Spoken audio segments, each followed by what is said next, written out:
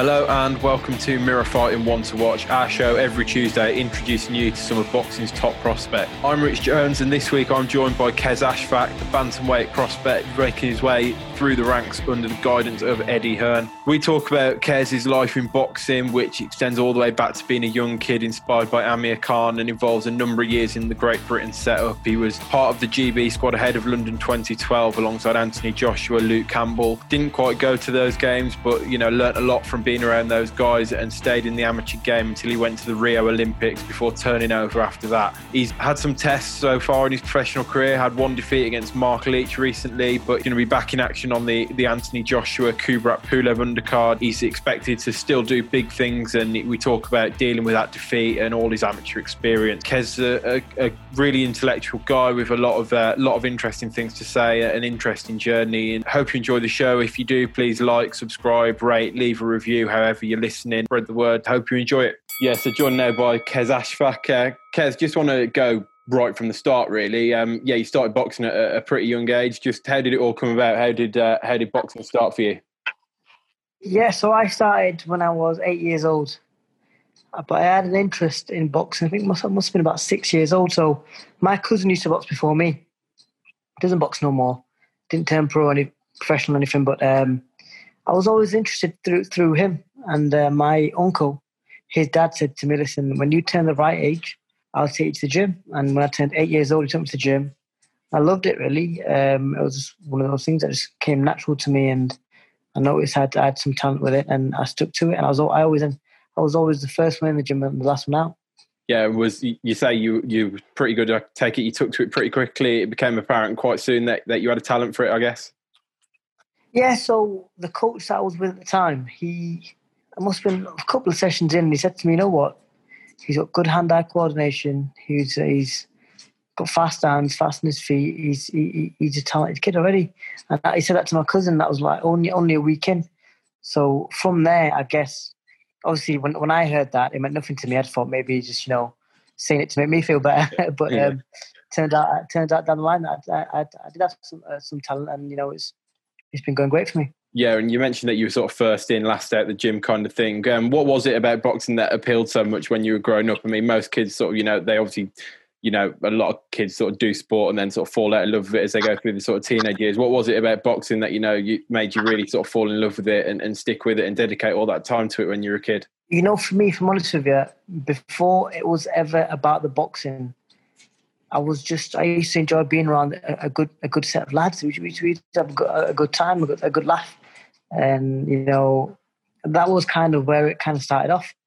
And with that came a bit of competitiveness between the lads to want to be the better boxer and keep winning and be the best and all that sort of stuff. And it was just a natural progression. So I remember when the first time the coach asked me to spar, I looked at him, I thought, is he kidding? I wasn't sure if he was serious or not.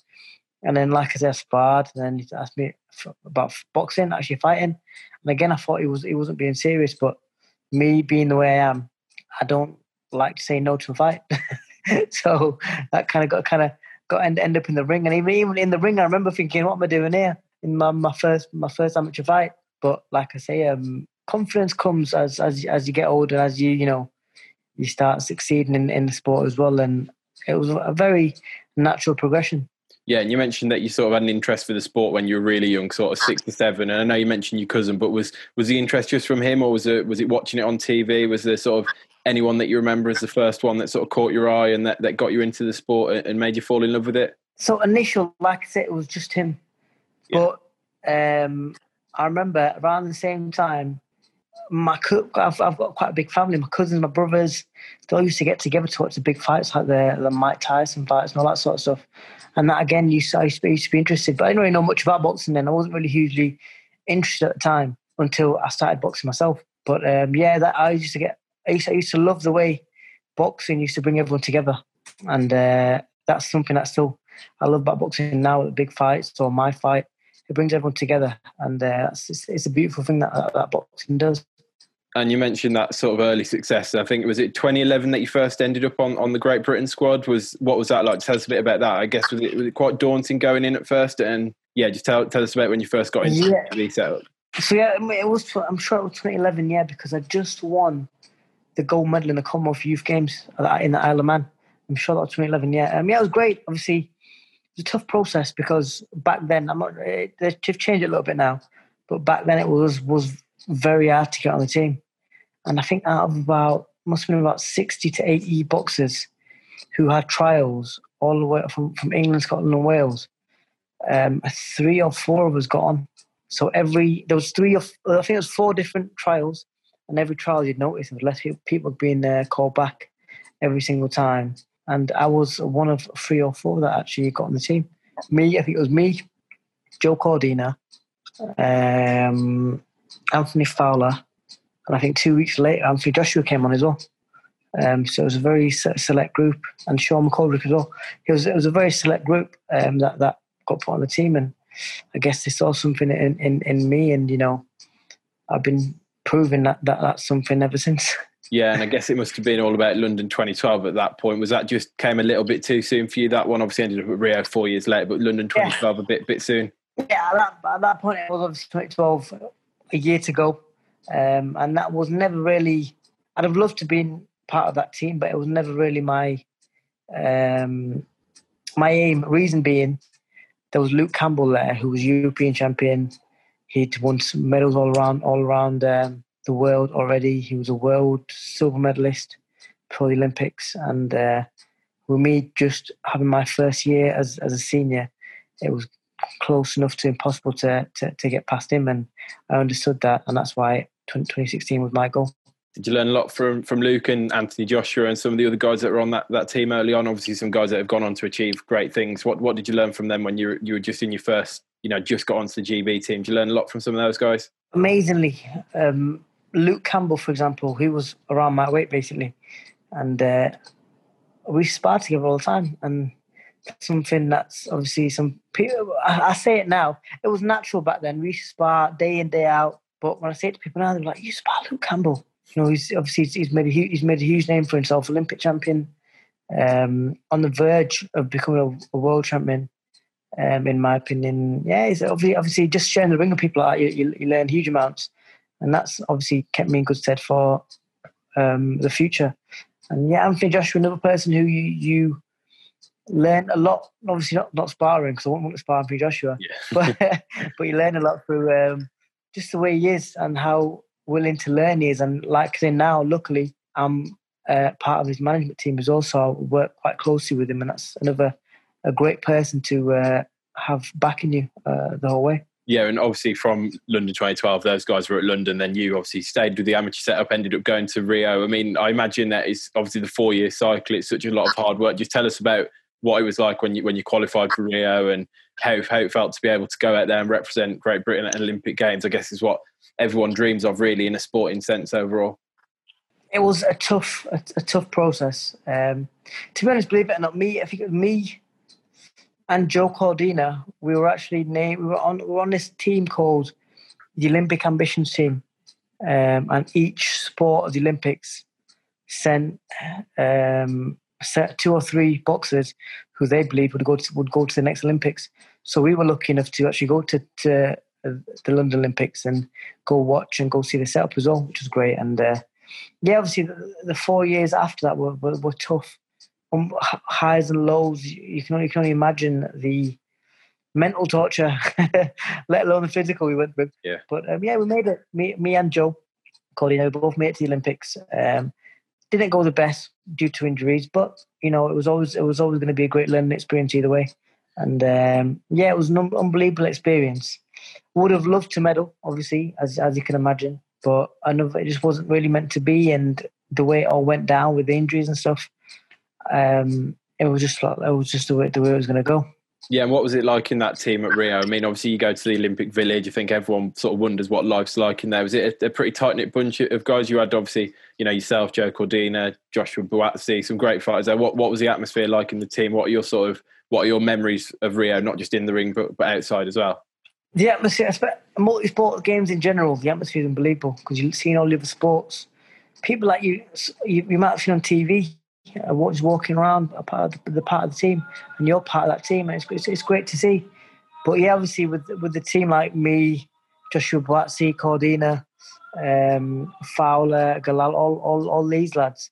We were all like a family anyway. We were all a very close-knit team, so it was great to have the experiences with them as well as have the Olympic experience in general because, like I say, we as a team came together very well and we were always a very, very close-knit team, the same way we are now. Like, for example, Boatsy, Coley, Fowler, Coley, we're still on the phone to each other. And I believe that the whole tight knit family, boxing family that we were, I believe that'll be that way forever. Yeah, and obviously you see, the Olympians, like you see the amateurs all the time, that standout amateurs that turn over, go professional, and you've got some, obviously, like we mentioned, Luke Campbell, Anthony Joshua, who go on to become sort of superstars, and then you have some that just, I don't know, never quite take to the pro game, and it never quite, they never quite live up to what they did in the amateurs. I mean, why do you, now you've turned professional, why do you think that is, and do you sort of learn any lessons from some of the guys that maybe haven't, lived up to what they were hoping for when they turned professional? See, with the pro game, it's tough because the rounds, first of all, you do more rounds, tougher fights, more physical, and you have to adjust to it. And yeah, like I said, some people don't. Some people might have been unbelievable talents in the amateur game because it's only 3 rounds. Some people want to work hard. That's where you've got to be that fighter where, like I said before, I've always been that guy who's first in the gym and last out. That's just the way I am. And I'm willing to put in the work to be able to do 10, 12 rounds at a pace that I want to go at, not at a pace that my opponent wants to go at. And I'm willing to put the hard work in for that reason. And another thing is, with the last 4 years as an amateur, another great thing was WSB, which was like semi-professional. You're doing 5 rounds rather than 3 against some of the best in the world. And that's that experience there is something that you can't buy. It was an unbelievable experience and set us up pretty well for the pro game. Are there any habits that you've maybe found a bit tricky to get out of? I know you there is a bit of a different style. Are there any habits that you found a little bit hard as you've gone through it to get out of, and it's took a while, maybe longer than you expected? Or I've always believed that to be the best fighter, you've got to take what you've got and you add things on, but you don't change what's got you where you are.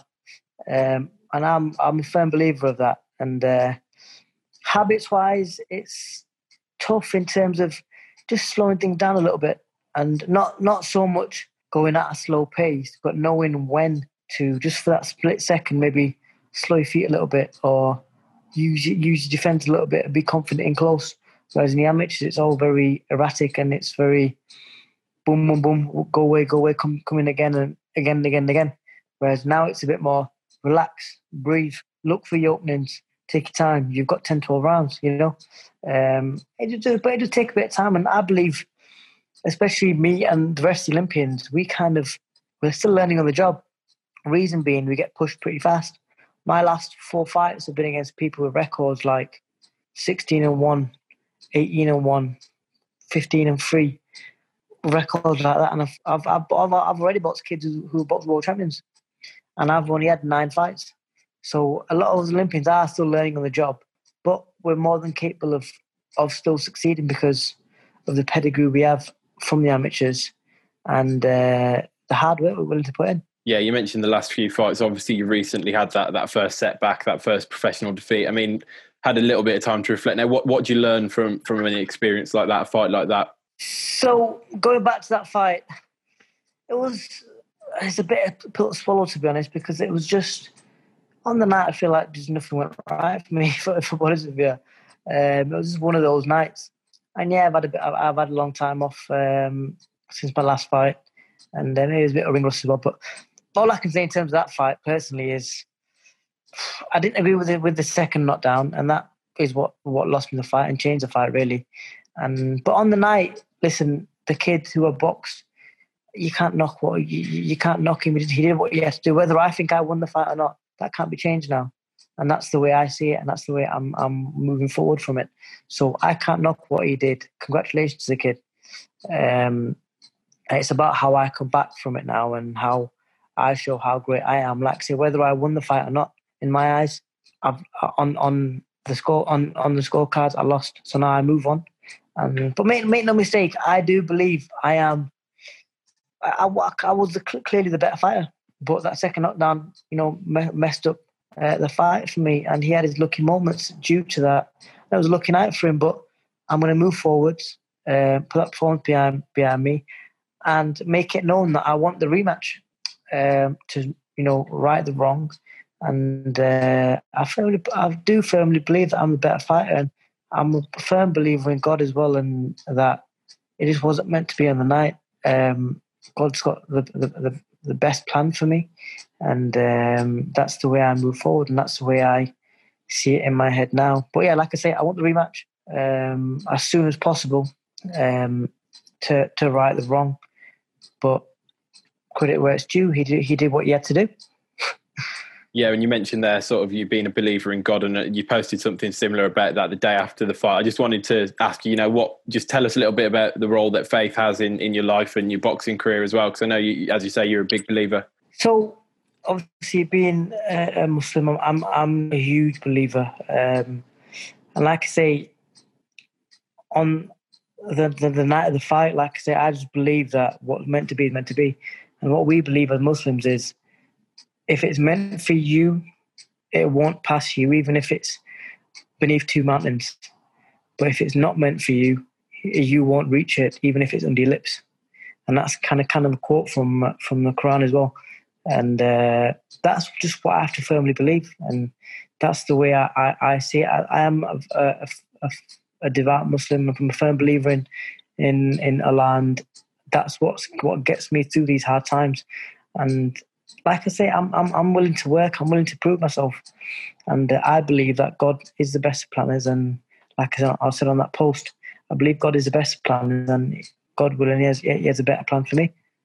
Yeah, and I guess in a boxing sense, especially in modern boxing, there's so much focus on that sort of undefeated record. I guess losing that 0, is that probably going to be the toughest one to take in terms of trying to take the positives and learn from it, and try and ignore the fact that I imagine the first reaction is losing that 0. It feels sort of like the end of the world, and then you actually break it down, look at the positives and stuff, and there is a lot you can learn from it. Is that kind of the way you approach it? I mean, this will probably be the toughest one, but you can take a lot from it. Yeah. You know what it is? I keep getting this right, but in my head, I'm thinking, I don't care if it's one or if it's freaking. I never want another one. You know what I mean? Yeah. So that's just the way I see it. But yeah, you've got to understand that. Like, so a friend said this to me the other day, that you want to be the best role model, don't you? And I was like, yeah, of course I do. I've always wanted to be the best role model. And he goes, do you believe the best role model is someone who, in boxing terms, who wins all his fights, does amazing, makes all his dreams come true, and that's it? And I was like, what are you getting at? I was thinking, what are you getting at? And he goes, the best the best role models are, even in history, when you look back, the people that go through adversity, go through hard times, and still pull through and show what they're made of, they're the best role models. And he goes, that's what I believe you're going to be. And this is a minor setback for a major comeback, like they say. And he goes, you will still be successful, God willing. But you just got to work your ass off and prove to everyone and show everyone that you are that great role model that you want to be.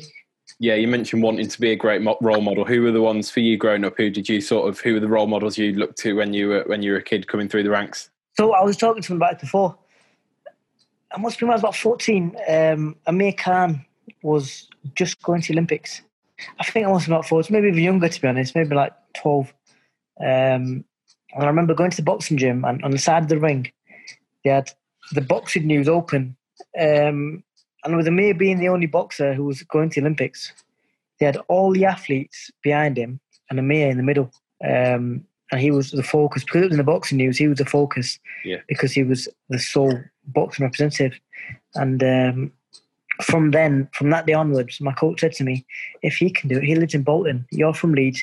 He's from Bolton. It's not even an hour away. If he can get to the Olympics, why can't you? And that was when I must have been about 11, 12 years old. And that's something that always stuck in my head and made me think, you know what? If he can do it, why can't I? And that was great motivation. That made him straight away from that point, because I'd never heard him before then. before that moment. And that was my, like, he was a huge role model in that sense for me. Just to say, listen, he can do it, why can't I? And at the same time, like you say, when you look at his career as well, he had his setbacks. He had that loss to Prescott, which was a huge loss. And it was at Commonwealth level, I think it was, which is probably around the same level I'm at right now. But he still came back and he made it to the top. He won more titles.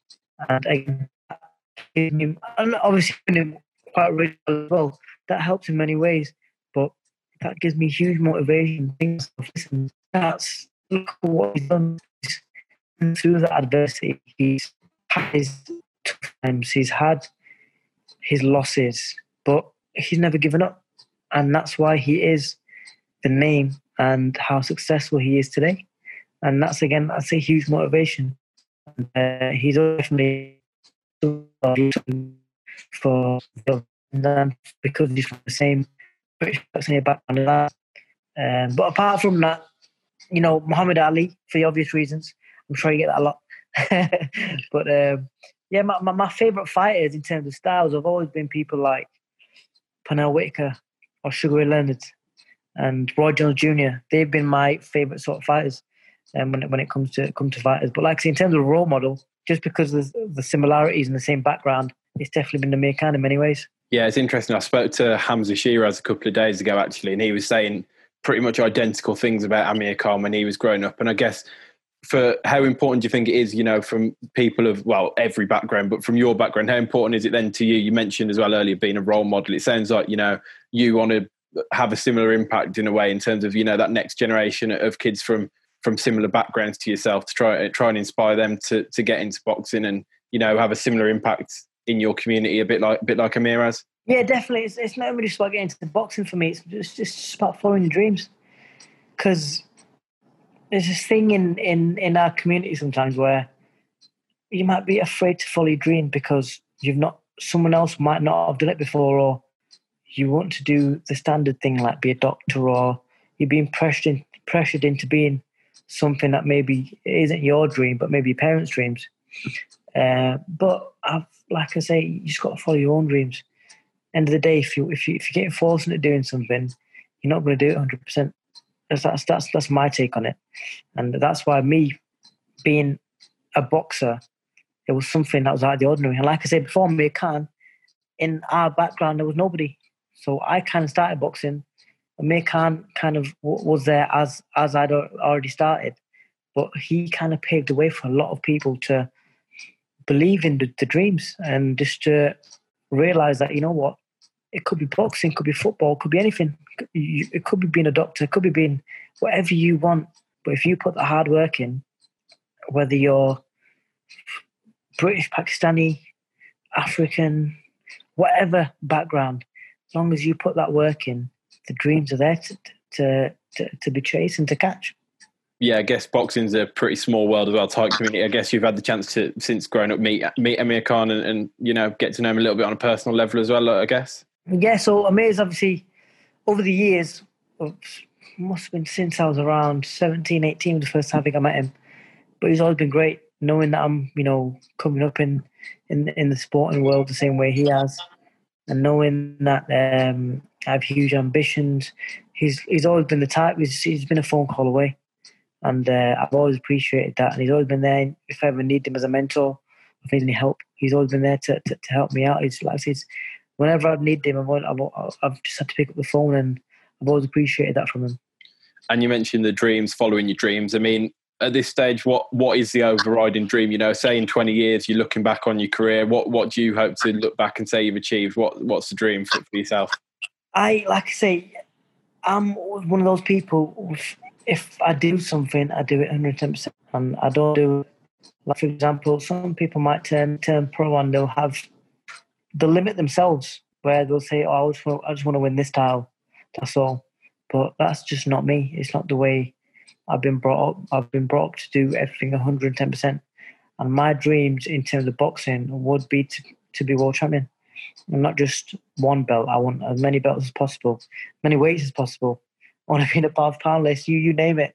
That they are my ambitions. and I wouldn't be true to myself if I didn't have those ambitions, and that's what I'm striving for.